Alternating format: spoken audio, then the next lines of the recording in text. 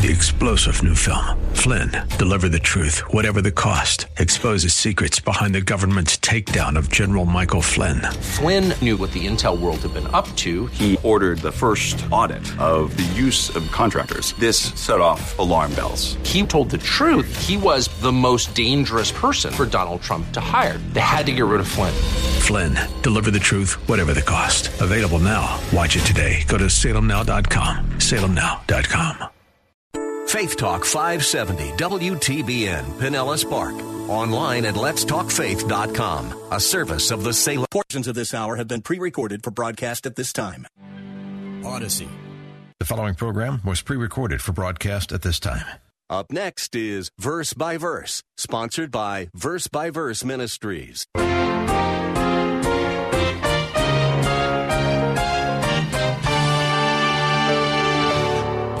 All civil authority has been delegated by God.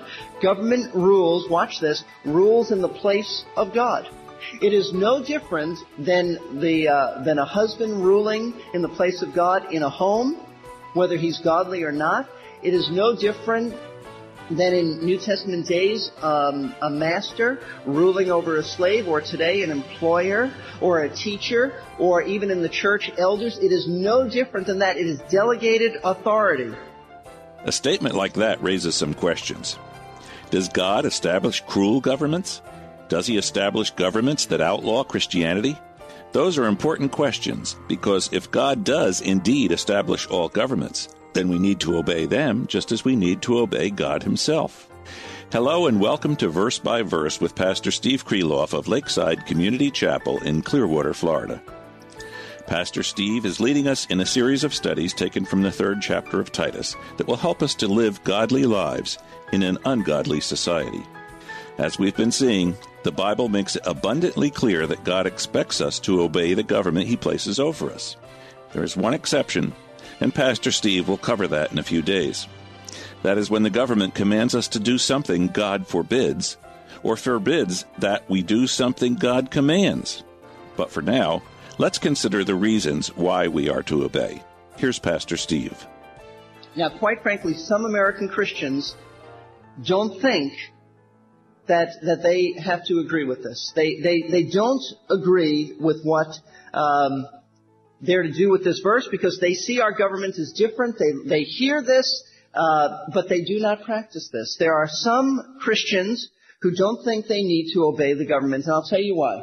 They're thinking it goes something like this. We don't agree with what our taxes are being used for. It's our money. We're giving it to them. I'm not even going to give it to them, let alone obey what they say. I don't like what our government stands for. They don't like perhaps the speed limits the government imposes upon them. Why were there a few chuckles? Did I hear a few chuckles on that? Someone once said that the last thing to get converted is our right foot. Someone once said that. They don't like the speed limits imposed on them, and so they feel like it's in the Bible, obey, but there are no cars coming, and obviously the government's made a mistake here, so I'll go a lot faster. They don't think the government is right on the restriction concerning licenses on certain things, so they don't feel they need to obey. Bureaucracy bothers them, and so they just forget that. We certainly feel like the government is very liberal, so why do we have to obey this? We certainly abhor and despise the views that the government has on abortion. And so we sort of have this attitude, at least many Christians do, that they know this is in the Bible. They know this. It's in other places too. First Peter speaks about this. Romans 13 speaks about this. And now Titus speaks about this. But somehow they're exempt from this. They're exempt from this. Now, I want you to know, in spite of what you might feel about our government, and no question about it, our government is anti-Christian and getting more so. Do you realize what the government in Paul's day and in the Lord Jesus' day was like? Do you realize what the Roman government was like? I don't think many of us realize how bad it was. Take taxes, for example. Just taxes. Jesus said to pay them. He made it very clear, said, look, show me the coin. It's got Caesar's imprint on it. Give it to Caesar. It belongs to him. You didn't make it, did you? It's his. Give it back to him. But do you realize what that meant. It had an imprint of Caesar. I don't think we realize what that meant to the Jewish people, because we have on our coins presidents and imprints and things like that. To a Jewish person in the first century, that meant idolatry. That was a graven image. A graven image. Not only that, but Caesar claimed to be God. The Jewish people believed that it was idolatry, and yet Jesus said, pay it. Pay it. Even if you think it's idolatry, pay it. Now, the Roman government, let me just tell you how bad they were. They were not only idolatrous, they were morally perverted. You think things are bad now? You should read about the Caesars. Most of them were homosexuals. Many of them were incredibly gluttonous. Some of them actually killed their own families. They were morally perverted, tyrannical, oppressive, unjust, brutal. They practiced slavery. They persecuted the church. This was the government that put Paul, the same Paul who wrote Titus 3, put Paul in jail in Philippi and beat him illegally. This was the same government that put Paul in jail in Rome and sort of forgot about him for years. This was the same government that would eventually chop his head off after putting him in a horrible little dungeon in Rome. And I remind you, this was the same government that said, crucify the Son of God. It's about this government that Paul says, submit to it, and every other kind of government. Now, I want us to think through this, because most of the time the Bible doesn't tell us just to do something, it tells us why. And in this case, while in Titus 3, we're not told why we should submit to the government, Paul did tell us in Romans chapter 13 why we should submit to the government. You ought to understand what's behind this command. And so I'd like you to keep your place in Titus, but turn to Romans chapter 13. Romans chapter 13 is the clearest explanation of submission and obedience to the government. Paul gives in Romans 13 4 reasons why a Christian must submit to all civil authorities. And it would be wise of you to take this down. I've written on your notes the main headings, but you can write underneath it. Number 1, government is established by God. Romans 13 verse 1 says, let every person be in submission or subjection to the governing authorities. For there is no authority except from God, and those which exist are established by God. The institution that we call human government was established by God. He's the creator of it. He's the author of it. It was God who gave, you know what the first government was? The first government was Noah. After the flood, there was no government before. The first government was delegated to Noah. And basically in Genesis 9:6, Noah and his sons are given authority that if anyone kills a human being, they're practiced capital punishment and they are to be killed. That was the first form of human government. But it existed even then because God created it. That's where it came from. All civil authority has been delegated by God. Government rules, watch this, rules in the place of God. It is no different than a husband ruling in the place of God in a home, whether he's godly or not. It is no different than in New Testament days, a master ruling over a slave, or today an employer or a teacher, or even in the church, elders. It is no different than that. It is delegated authority. Now, this raises a very, very interesting question and point. Does God establish cruel and abusive governments? Many governments are cruel. Many governments are very abusive. Does God establish them as well? Well, we want the Bible to answer this. Let's look at Daniel chapter 2. We're going to have you all over the Bible today, but this is a very, very important subject, and that's why I wanted to take the time to explore it. I don't want to just pass over this lightly and say, hey, you're to obey the government, just go out and do it. Because God gives us reasons for it. In Daniel chapter 2, remember, Daniel was a prophet of God, but he was also a government official. Remember that? And you remember where he was a government official?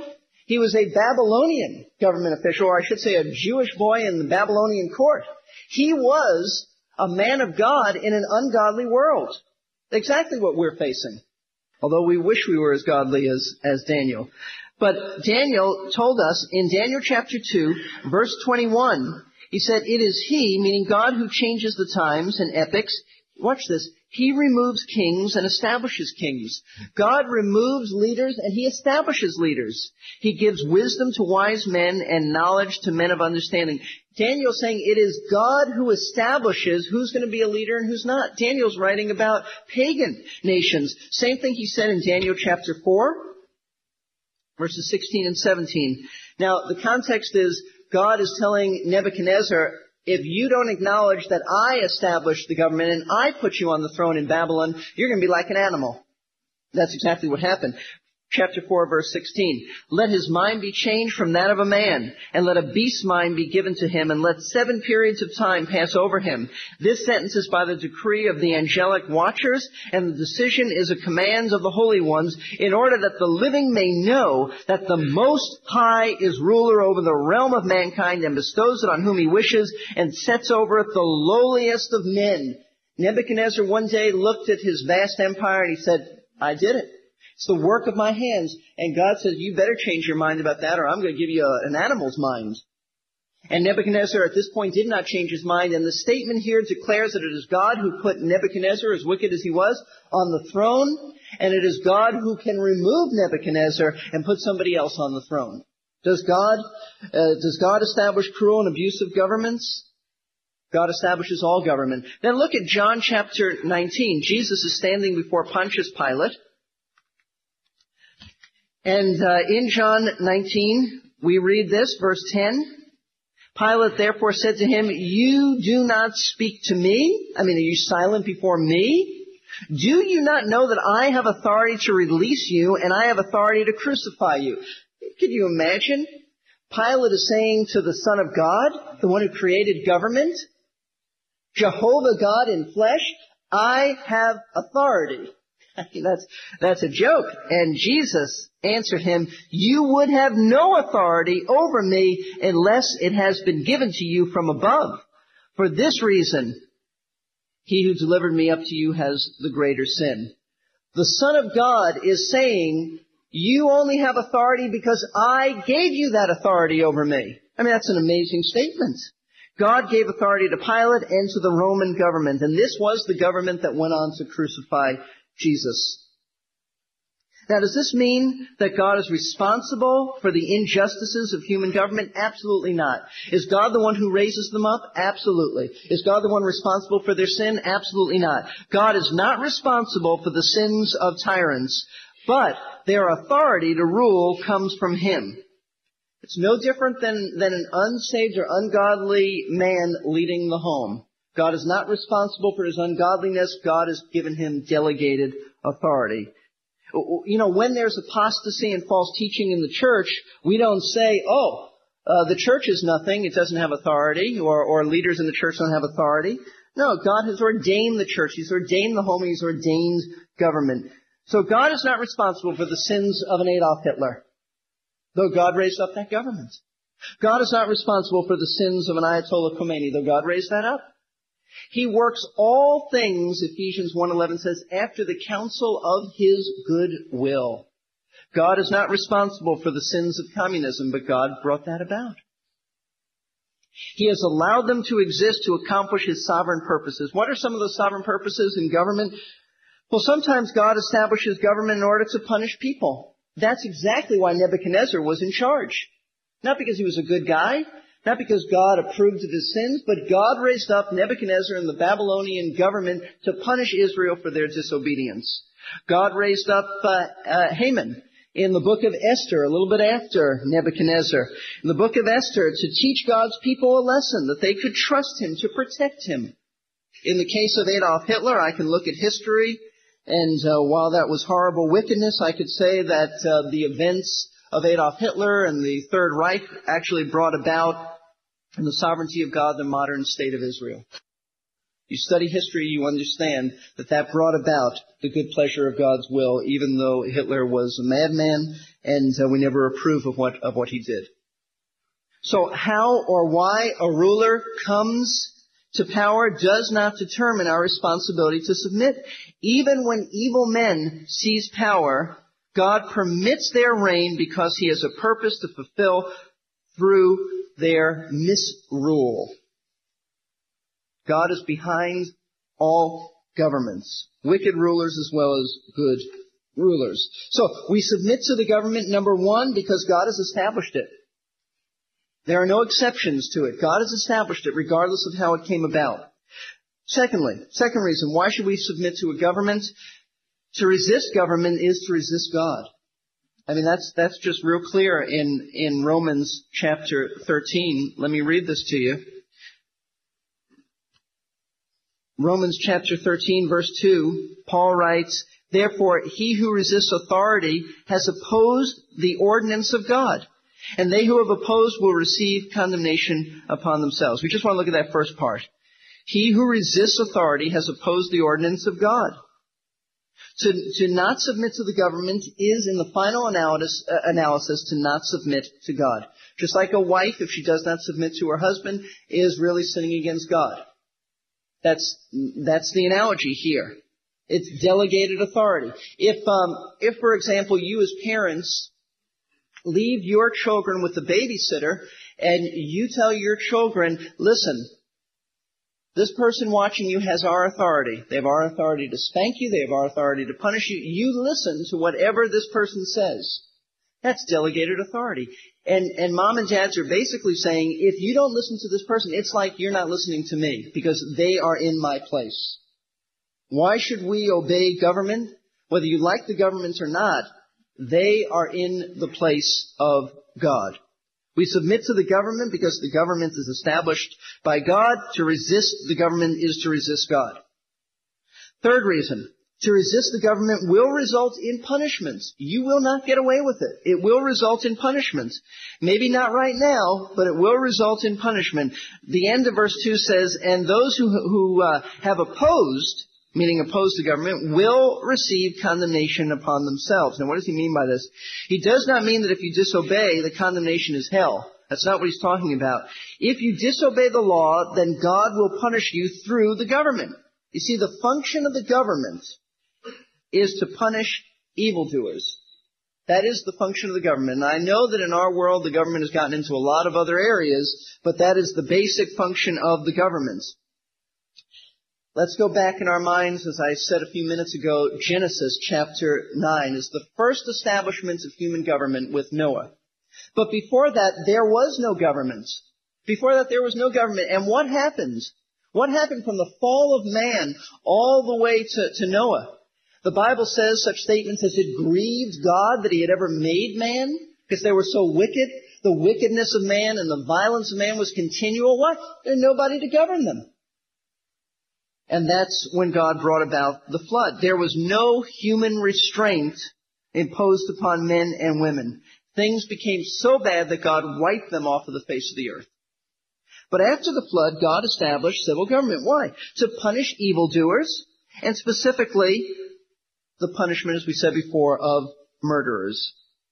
So government exists to punish evildoers. Also, it exists to reward good citizens by not punishing them and to reward them. Verse 3 says, "For rulers are not a cause of fear for good behavior, but for evil." Do you want to have no fear of authority? And the word fear means like a phobia, a trembling. Then do what's good, and you'll have praise from the same. Government should not bother you if you obey them. Verse 4 says, "For it is a minister," meaning the government is a minister of God to you for good. "But if you do what is evil, be afraid. For it does not bear the sword for nothing, for it is a minister of God, an avenger who brings wrath upon the one who practices evil." Government stands in the place of God, and they act as his ministers. Now, they may not know him personally. The government is a servant of God. They are not just public servants. They are called ministers because they minister in his place. They punish evil. They are, you could put it this way, the policemen and government leaders are God's deacons in society. That's just what they are. They're God's deacons in society. But they may not, as I said, they may not know him personally, but they represent him. And verse 4 says that they are ministers of God to you for good. For good. That's to say that government protects us from evil. And this is true in Scripture. That's illustrated in Scripture. Remember Paul was in danger. The Jewish people were about to kill him in Jerusalem, and he said, I appeal to Caesar. I appeal to Caesar. And they couldn't do anything to him. In Acts chapter 19, in Ephesus, the town clerk rescued Paul from a mob ready to kill him. That's an illustration of how this works. Now, let me say this, that government may have its own ideas of what evil might be. But the design of government is to punish evil as they see it. For example, they punished Paul as an evildoer, even though Paul in reality was not an evildoer, but in their minds and in their value system, Paul was an evildoer. But the design of government is to punish evil. And it speaks about they hold the sword. The sword in the Bible is a symbol of civil authority's power to put people to death, because Roman magistrates have their sword at their side. It means that they have the authority to punish people. So why do we submit to the government? Number one, God established it. Number two, to resist is to resist God. We don't want to resist God. The government's not just floating out there by themselves. You answer to God on this. And number three, that to resist brings not only punishment from God, but it brings it through government, through his servants rather. There's a fourth reason, and it is morally right to submit to the government. Notice verse 5. Morally right. Therefore, it is necessary to be in subjection not only because of wrath, but also for conscience sake. That's a great expression, for conscience sake. We don't obey the government only because we fear getting punished. I mean, that's a legitimate concern. You ought to be concerned about being punished. Nobody likes to be punished. But we obey the government because our conscience tells us it's morally right. Let me illustrate it this way. You're driving down the street, and you look behind you, and you see a police officer. Once again, there are chuckles. I don't know why that brings chuckles when we speak about speeding and things like that. But anyway, you're driving down, and you know what the first thing you do? You put your foot on the brake, right? You put your foot on the brake. Why do you do that? Well, you ought to do it for two reasons. Reason number one is you don't want to get a ticket. That's because you fear punishment. You don't want to get a ticket. But a better reason than that, a better and higher motivation, is because God said obey the government. And the government says you ought to go this limit in the traffic and on your speedometer. You see, you don't just obey because you're afraid of the consequences. You obey because it's morally right to obey. You have a moral obligation to obey the government. And not just talking about speeding, but all things. We have a moral obligation to obey God, who says obey the government. And this gets back to Titus chapter 3. So let's return to Titus chapter 3. It gets back to this whole thing because Paul said that we are to submit to our secular, often anti-Christian governments. But you know what? All citizens know that. You don't need me to tell you that you know that legally you are subject to the state. You don't need me to tell you that. And Paul wasn't just telling them that. They knew that. The Cretans knew that. They're part of the Roman Empire. They knew that. Paul is saying something else. Paul is saying, well, you are legally to submit to the government, and everybody knows that. What Paul was doing is saying you are to willingly submit to the government in attitude. It is a conscience moral issue. You have a moral responsibility, not just a legal responsibility. Pastor Steve Kreloff will conclude this three-part message on the Christian's obligation to obey his government next time on Verse by Verse. It is part of a series of lessons on godly living in an ungodly society. Pastor Steve is the teaching pastor at Lakeside Community Chapel in Clearwater, Florida. These radio adaptations of his messages are produced by Verse Ministries. We are a faith-based ministry, and we are grateful for the caring listeners whose prayers and gifts keep these classes on the air. Visit our website, versebyverseradio.org, to learn more about us and how you can be part of the Verse by Verse support team. You will also find today's and other previous classes available in MP3 format at our website. The address again is versebyverseradio.org. To order a CD or cassette with this whole three-part message, call us at 727 888-239-0306. If there is no answer, leave your name and a number, and we'll get back to you during regular business hours. There is a movement today among evangelicals to attempt to change our ungodly society and government and direct it more toward the values we hold dear as Christ followers. The sentiment is a good one, but we are getting the cart before the horse.